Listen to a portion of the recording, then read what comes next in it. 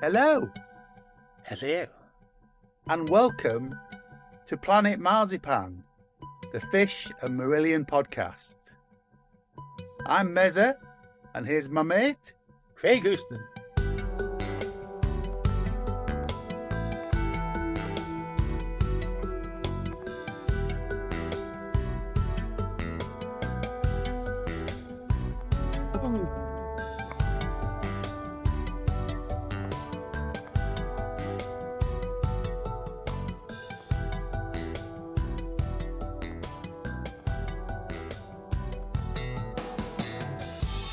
Hello, and welcome to Planet Marzipan 2024. Happy New Year. Happy New Year, yes. I'm here with my attractive assistant, Faye Houston. Why, thank you, dear sir. Ferguson. But we've got some more friends. In fact, we've got the Cakey Boys back together. And if that means nothing to you, I'm sorry, but this is a historic moment. There's a Cakey Boy that's been on the pod before, Mr. Mark Kennedy. Hello, I'm John Merrick, and so's my wife. And another Cakey Boy that's been on the pod before, Mikey. Hello, hello, and happy 2024 to everyone. Thank you.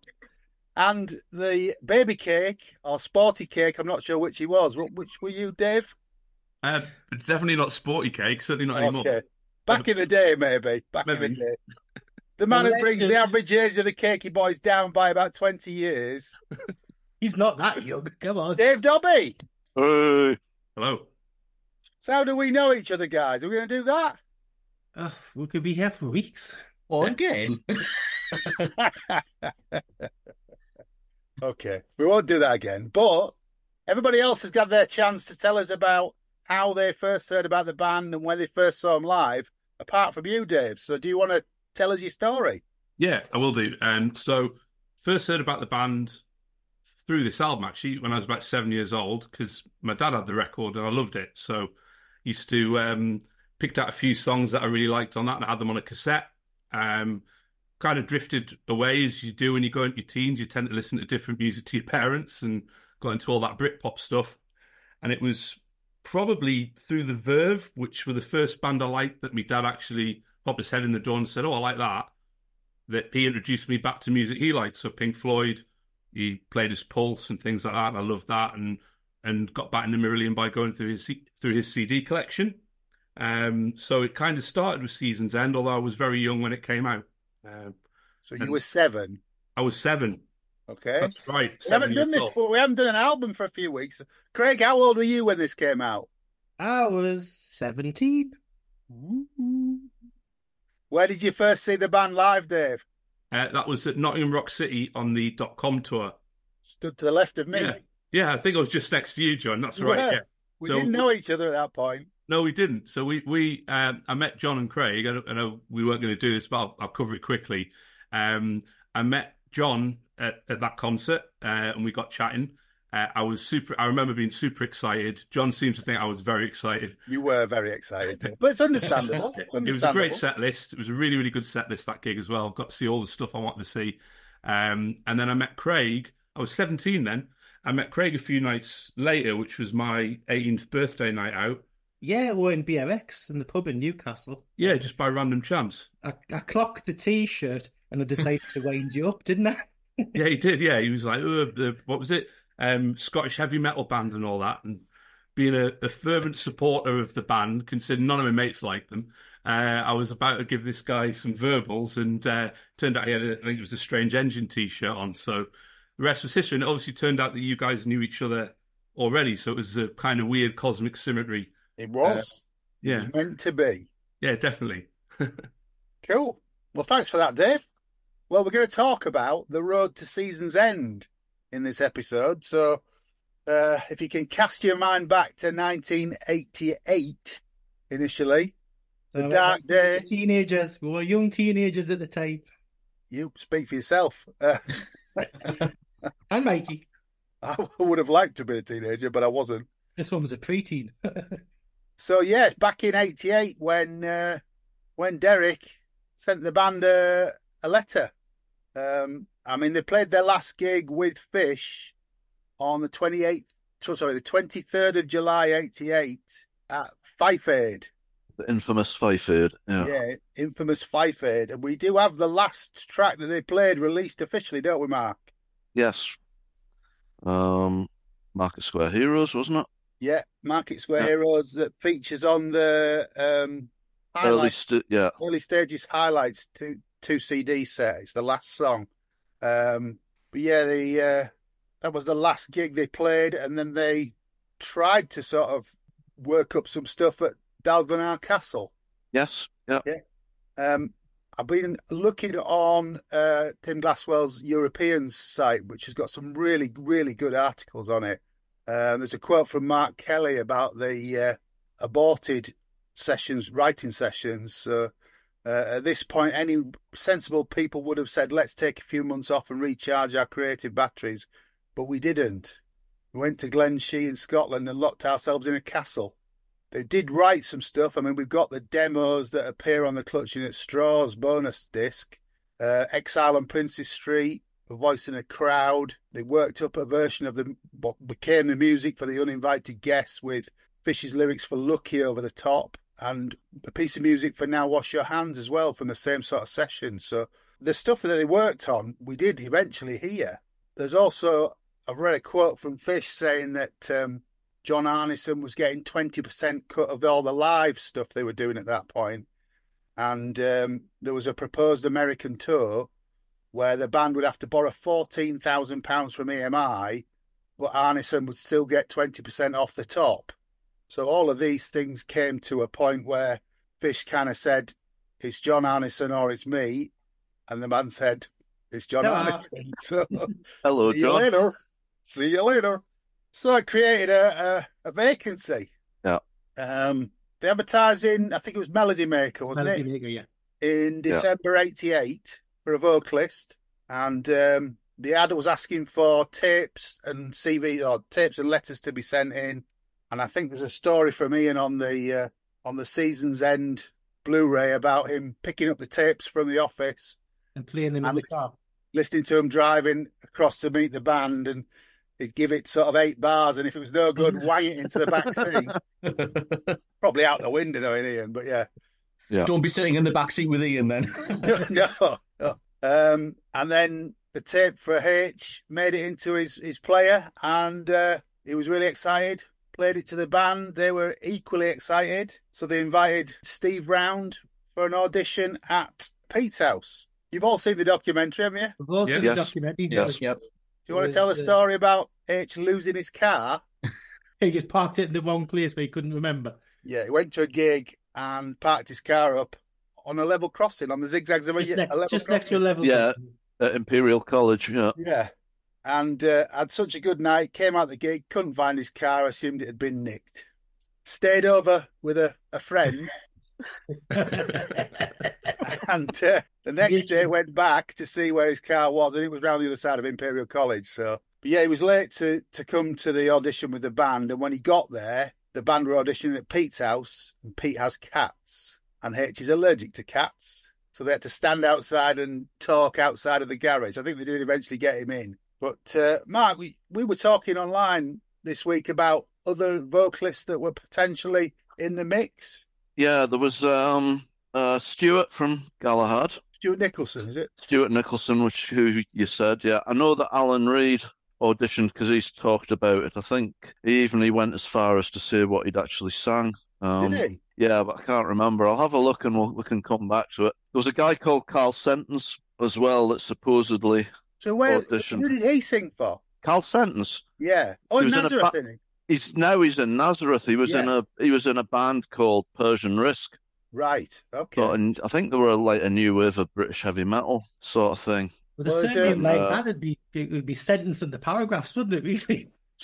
I mean, back on the European site, on Tim's European site, he's got a quote from Stuart Nicholson saying he recalls his audition at Nomis Studios. They played Kaylee, Lavender, Blue Angel, Slange, Forgotten Sons, and jammed new material with me frantically trying to find lyrics to fit in the music. Yeah. It also said that Nigel Voyle from Cyan. Okay. But Cyan's Rob Reed's band, isn't it? Yeah. Pretty sure, yeah. Okay. Yeah, I've not heard that one before. Did you say there's somebody else you said on that you'd heard?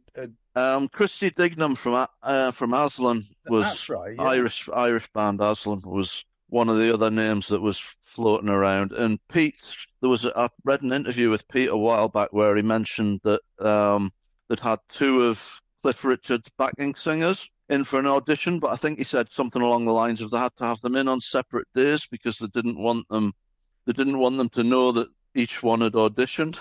I thought you were going to say because they didn't want them to burst into a burst of summer holiday or something. Well, maybe Odd Devil Woman. I was Or, going to say, Devil Woman would have been corkered.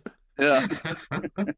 And I suspect that one of them was a guy called Keith Morrell, who I know sang backing vocals for Cliff Richard, but he was also in a band called Air Race. Right. Okay. And it's all a bit hair metal, isn't it? Really? Yeah, and a band called Mama's Boys he was in as well. Oh no, Mama's Boys, yeah. Come on, Yeah. it's all the end of the 80s. It was all hair metal at the time, wasn't it? Well, yeah. But I mean, I think there's a quote from Pete here. It was quite obvious when we started auditioning people that they thought they knew what we wanted, and none of them fitted the bill. We did have some quite hysterical moments with people prancing around with makeup on. It wasn't a case of knowing what we wanted, but knowing what we didn't want. So I think some guys were coming in trying to sort of emulate what Fish had done before. So they didn't get Captain Sensible turning up or anything like that? No. Well, they've not admitted it, Mike, you know. In the documentary that Mark Kelly said that H's voice had a Gabriel-esque quality to it, which was part of the attraction. That's something I've never ever twigged on before. Don't know about anybody else. I actually even think if you actually look at some of his press photos that were probably sent to the band as well, he did have that look as well, you know. Yeah, some of the stuff from the Europeans' videos and things. Yeah, absolutely. I can see that. History recalls that they worked on King of Sunset Town in Pete's garage at the first audition. And using Helmer's lyrics, H came up with a melody line straight away. They felt there was some chemistry. Yeah, because they'd got John Helmer in, hadn't they? And, yeah, so I think Rothers talks about it in the documentary. They were sort of covering all bases by getting a lyricist in. So it didn't matter if the new singer wasn't capable of coming up with the lyrics. They'd just have to find the vocal melodies. Yeah, I spoke to Mark a few years ago after a gig, and he was saying they met with, believe it or not, Vivian Stanshall. Yeah, wow. I remember at that, one point. Yeah. Wow, that would have been interesting. That would have been, yeah. It would have been definitely on vibes. Adolf Hitler. Henry's End. Yeah. Very good. So they offered H the job, and he went away to think about it, didn't he? He wasn't sure because he'd been offered the job of playing keyboards for the on the Mind Bomb tour. And also he had his audition for United Dairies as well, didn't he? He did. Yeah, he'd got this grand life plan of being a milkman. Wasn't H a session musician on the previous album to the Mind Bomb? He played keyboards on oh god. It was on Infected, and it was all right. Okay. It was clearly thought that it was an infinitely cool Heartland to go on tour with, wasn't it? He thought he was going to be part of the coolest band in the world for being on tour. Well, that's right, because Johnny Marr was playing guitar on the tour, wasn't he? That's right, yeah. Far cooler than this option. It was Heartland, the song. Right. Oh, then that's on Infected. Yeah, played piano on it. Yeah. Cool. Great song. So, he had a choice to make, and I think he made the right one. Well, he tells a story on the documentary that he got the phone call to invite him to the audition, the phone call from Bruce Welch's son, Dwayne Welch, who was working for Arneson at that point. But after being offered the job, I think H was veering towards the job, and he went for a drink with his mate Daryl Way, who said, "Don't discount Marillion, they're a good bunch of guys," because he'd worked with Ian. So he did. H came back with a proposition that we know the story of him being attacked by the bass player in a previous band on a boat. So he knows that being in a band is not just about getting along musically. It's about getting along with the people in the band. So H proposed going away, working up some songs, and kind of living together for a few weeks to see how they got on before committing totally to the band. You'd also alluded to feeling a little bit, maybe crestfallen, a bit down about like having to play songs and bring songs to the record company and then knock them back. And I got the sense he didn't really maybe prefer going away and playing keyboards than being the front man and having to front something up like that. Yeah, absolutely, Dave. I'm pretty sure a quote from him in the documentary is he didn't want to be front and centre. He just quite liked being in the coolest band in the land at the back playing keyboards. Mm-hmm. But it didn't work out that way, did it? Thankfully not. No. So they went to the Mushroom Farm, I think. That's where they were working up the tracks and used some of the lyrics that Helmer had. I think Easter came out the bucket while they were in Brighton as well. His red bucket of lyrics so and song H had ideas. a red bucket with demos and song ideas on tapes in it. And apparently that Rothery solo was made up on the spot. And what a bloody good solo it is too. Absolutely. Yeah. Absolutely. One of the Rothery solos, isn't it, of all time.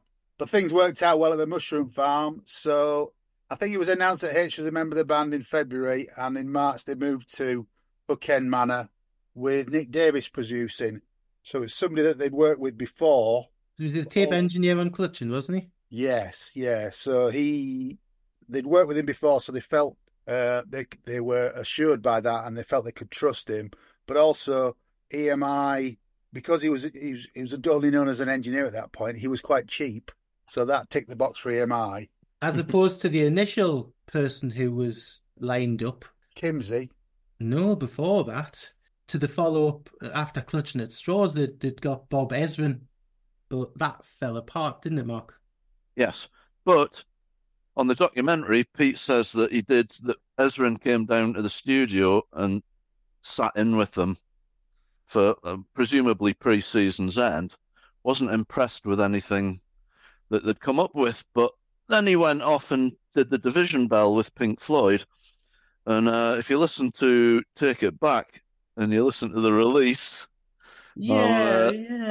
I'm not saying he knocked it off, but you know, there's passing similarities. yeah. You're not I saying think he you should take it back. I'm not saying he knocked. Yeah, he should have took it back. Hey! Yeah. Hey. Okay, wow. Yeah, I mean, we'll be sued again. That's all right, Mark. You know, It's all right. Yeah. He hasn't had to go with any Polish listeners this week, so often. not yet. Yeah, our not Polish yet. listener. Yeah, There's time. We're down to one Polish listener now, are we? We've lost one. possibly. So anyway, the band were in Hook End Manor for 3 months over the summer, and Mr. Kelly made a bit of a promise at the local pub that the band would play in the local pub, the Crooked Billet. This was while I was still recording the album, and I'm sure a lot of you have seen the snippets of video from Stoke Road to Ipanema, where they play a really small room in the Crooked Billet and they have to climb in through the window. Yeah, looks like it was a warm one. It does, doesn't it? Yeah. And that was billed as the low-fat yogurts. Have you seen the set list from that night, guys? Oh, not for ages. Oh no. Started with Slange, then debut for King of Sunset Town, Warm Wet Circles that time of the night, debut for Uninvited Guest, and debut for Easter. Kaylee Lavender, debut for Hooks in Me, and After Me was the last song. So I don't think After I've you. actually met anybody offhand who actually claimed to be there at the night. You usually get people go, "Oh, I was there." I don't Yeah. know anybody who claims they were there. Not offhand I wasn't there. for once. I'm surprised you weren't to the front, Mezza. No, I wasn't there, Mikey. I've got to say. I worked with a guy that was there. You work for Five Guys. Steve Rothery. Hey! Walked into that, didn't I? Walked into that. I think the story was quite funny on the documentary as well about Fish with his cease and desist lawyers turning up because he owned part of the equipment and stuff. That just gets to the level of lawyers spending money, isn't it? Yeah, Oh, it's just it's all about lawyers making money, isn't it? It's just getting stupid. I took it as a bit of because at that point they were both rushing to get their album out first, weren't they? Yeah. And I took that as a bit of a delaying tactic by Fish, hoping to get one up on the band and complete Vigil sooner. That's why I read that, yeah. Because we know that he wasn't happy about having to sit on Vigil. And it was ready 6 months, I think 6 months prior till it was released as well. Yeah, I mean, there's a good interview in Edwin's book, isn't there? The Marillion Fish Files. Yes. With Fish around that time, and he doesn't hide his frustration. But yeah, we've already recommended Edwin's book, but it is really good. It's really good. Can't recommend it highly enough. No, absolutely. 1st of August, then they filmed the promo for Hooks in You at Brixton Academy. And I don't think they've actually played there since, have they? It's not a venue that they've ever gone to. I don't know. They invited web members to go. There were apparently 800 people there. Were you a member of the web at the time there, John? I was, but I don't know why. I mean, it wasn't like round the corner from me, which is probably why I didn't go. But there was a shiny light on. I know. A video camera as well, and I still wasn't there. But apparently the band, between the filming, played clips or tracks from Season's End so that the fan club could hear some of the tracks, and they did a live acoustic version of After Me, but it was the first real official appearance with H. And then the album was released on the 25th of September. Ooh. Now, Mikey's been having a look, doing his pop-tastic investigations that he likes to do on these things. Pop-tastic me? You've got the wrong person there. You know you love it. In 1989, and what was around and about, and what was bothering the charts around about the time of Season's End coming out. Well, yeah, 89, an eclectic year as anything is from 80s through to the 90s. But it'll be interesting to know what album Meza bought the week that Season's End came out. Wow, what else came out? Number 1 that week. Boom. Tears for Fears, The Seeds of Love. Amazing album. Amazing album, and I can guarantee that's what my pocket money went on that week. Yeah, because interestingly enough, that's what there was a song from that on that tape that my dad did us with the 3 songs that I liked off Season's End. Year of the Knife was on that tape. So. Oh, that's the best track on the album. Yeah, fantastic, isn't it? It's absolutely epic. And about as prog as Tears for Fears ever got, but that album in itself is just genius. And of course, at the time, I wasn't really in full Marillion swing. And to be fair, when I've been looking at a lot of the albums that came out in 1989, the best-selling album of the year, believe it or not, was Jason Donovan's 10 Good Reasons. Tell us you didn't have that. Yeah, it's funny because I think 10 Good Reasons not to buy it, but you had some hard hitters that year. And to be fair, even the top 20, the week that Season's End came out, I think Marillion did really well to perform as well as they did. What number did it get to? Madonna's Like a Prayer, Pumped by Aerosmith. It was a tough week, you know. Tina Turner's Foreign Affair was at number 2. But very eclectic, the album charts. What number did it get to? Number 7. 7? Okay, that's good. Yeah, 7. But yeah, I mean, they were up against hard hitters that year. Simply Red, Phil Collins. Like I said before, Madonna, you got Chris Rea, Deacon Blue, Guns N' Roses, Simple Minds. They were all big albums that year. Yeah. Things like Chris Rea's Road to Hell was that? Yeah, it's absolutely. Yeah. Steel Wheels. Yeah. Strolling Bones. Yeah, some really, really big albums that year, and a lot of new artists were springing up. You had like Beautiful South, Holly Johnson's first solo album came out that year. You even had Cliff Richard's first album with Stodacre and Waterman Stronger. All of them appearing in the top 100 albums of 1989. Yeah. A really good year, I think, for music. Very eclectic. If you like pop, rock, metal, it was all on the go. Do you think the band would have been pleased with number 7? Possibly not, but I still think a number 7 chart position that week is not to be sniffed at. I can't remember. Did Clutchy get to number 1? 2. 2. Yeah. Misplaced was 1, Clutchy was 2, yeah? I think the problem being, though, is because they were so desperate and determined to get the album out before Christmas and before Fishers, they'd missed the summer window, and they had to get it out before like October and November into the Christmas market, because it had been in with the general Christmas market. But back in the day when Woolies and things was still a thing, where people going and buying people like albums and CDs and stuff for Christmas, it would have got completely lost. If they'd wanted a better chart position, it would have made more sense for them to hold it back till January. Yeah, agreed. Well, they were booked out they went out on tour in October. So it was all... It needed to be out as fast as it kind of possibly could. Yeah. Hence I mean, Fish being held back into 1990.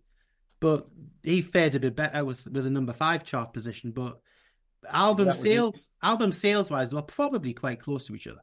That was number 5 in January, which is a weaker chart, isn't it? Yes. Yeah. Yeah. I mean, my big album of summer of '89 was Queen's The Miracle. Okay. I was a teenager. We liked Queen. I love Queen, but The Miracle. No, I was 16. I was 16 when it came out. Young and impressionable. I loved Breakthrough and Scandal and stuff. Yeah, there's got some good stuff. I mean, did you get... It's not a Queen podcast, so I apologise what I'm about to say. But did you get the reissue with the second... Oh, yeah, I got the box set. Fantastic. I just got the 2 CD because Deacon's ending on The Miracle is far better than what they put out. It was really good, wasn't it? Yeah, it was really good. Really good. Anyway... This is why we always go to the rabbit holes. Queentastic. I've just slagged off The Miracle and then found something that's brilliant about it. But there you go. Genius of bollocks. Yes. So, in August, the first single, Hooks in You. The fan base... Hooks in You. The fan base pooped themselves, I take it. It was what the hell is this? Who's this new It was a massive disappointment. 2 minutes single. What's going on? We were all waiting for the first thing to come out, and it was, bit tepid, if I'm honest. I wasn't over impressed with it. Yeah.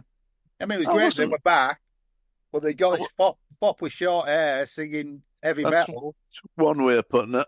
Well, that's not what I said at the time. I was a bit more industrial about it, but so when H was announced, as being fans at the time, what was your initial thoughts with like the pictures of the guy and the whole? I mean, he got a short image that the band were putting forward. Yeah, he got a short haircut, but I mean, this was pre-internet really. So what we do now is you go online and you Google the Europeans and Google how we live, and we didn't have any of that.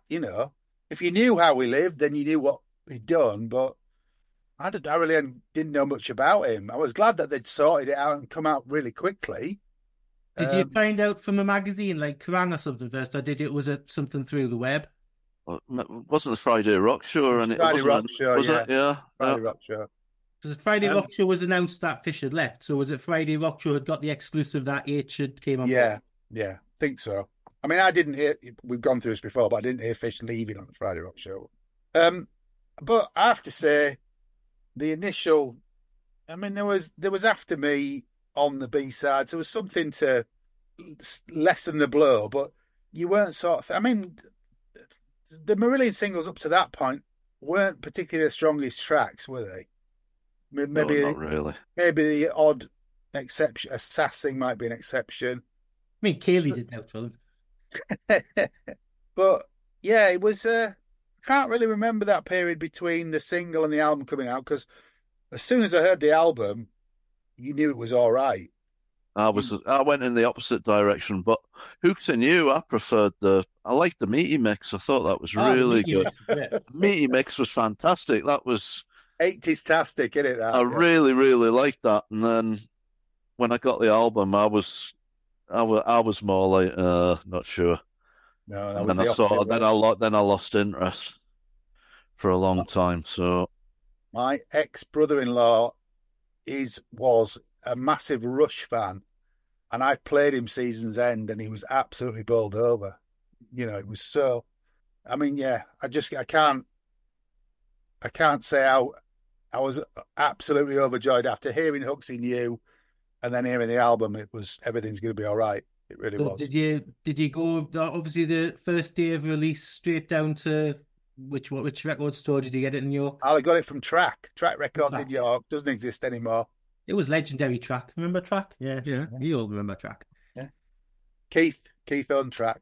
Yeah, I've been down to Track that first day, bought it. Vinyl, CD, cassette, picture disc, which did you get?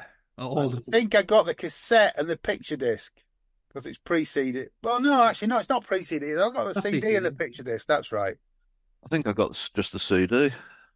No, I've got the vinyl now, but at the time I just got the CD. Yeah, I've got the picture disc, I think, because we were starting to move into the CD era, so that was my preferred format. But yeah, no, it's. I mean, we'll talk a bit when we talk about the touring. I mean, that again was a bit of a, can he do it live? You know. For me and Mikey, we didn't get Season's End until the January, because I think we got Season's End the same time as we got Vigil, if I remember right. But yeah, and then soon as hearing it was like, yep, I'll be liking that. Yeah, and back then I was proper poor and didn't have a CD player, so holding up said vinyl was my first Marillion album proper, bought on the old black 12-inch. It's very good. still quite a place. I think you're the only one here that's got that now. I've got a copy. No, I've got it as well. I think I've got one somewhere. Beautiful inside, absolutely I've got gorgeous. the 2013 you can't see, but the issue. Love it. Yeah, it's good. Fantastic. There we go. So that's the lead up to Season's End. Yes. And lead up to the album launching. So we'll finish part one now, and we'll dive into the meat and the bones in part two. It's good night for me. And it's good night from him. Take care. Stay alive. Hey, Houston. Big Houston. Thanks for listening to Planet Marzipan Podcast. Please like and subscribe from whichever platform you get your podcasts from. You can contact us at planetmarzipanpodcast@gmail.com and check out Marillion.com, fishmusic.scot or fishmusic.eu for all the good stuff.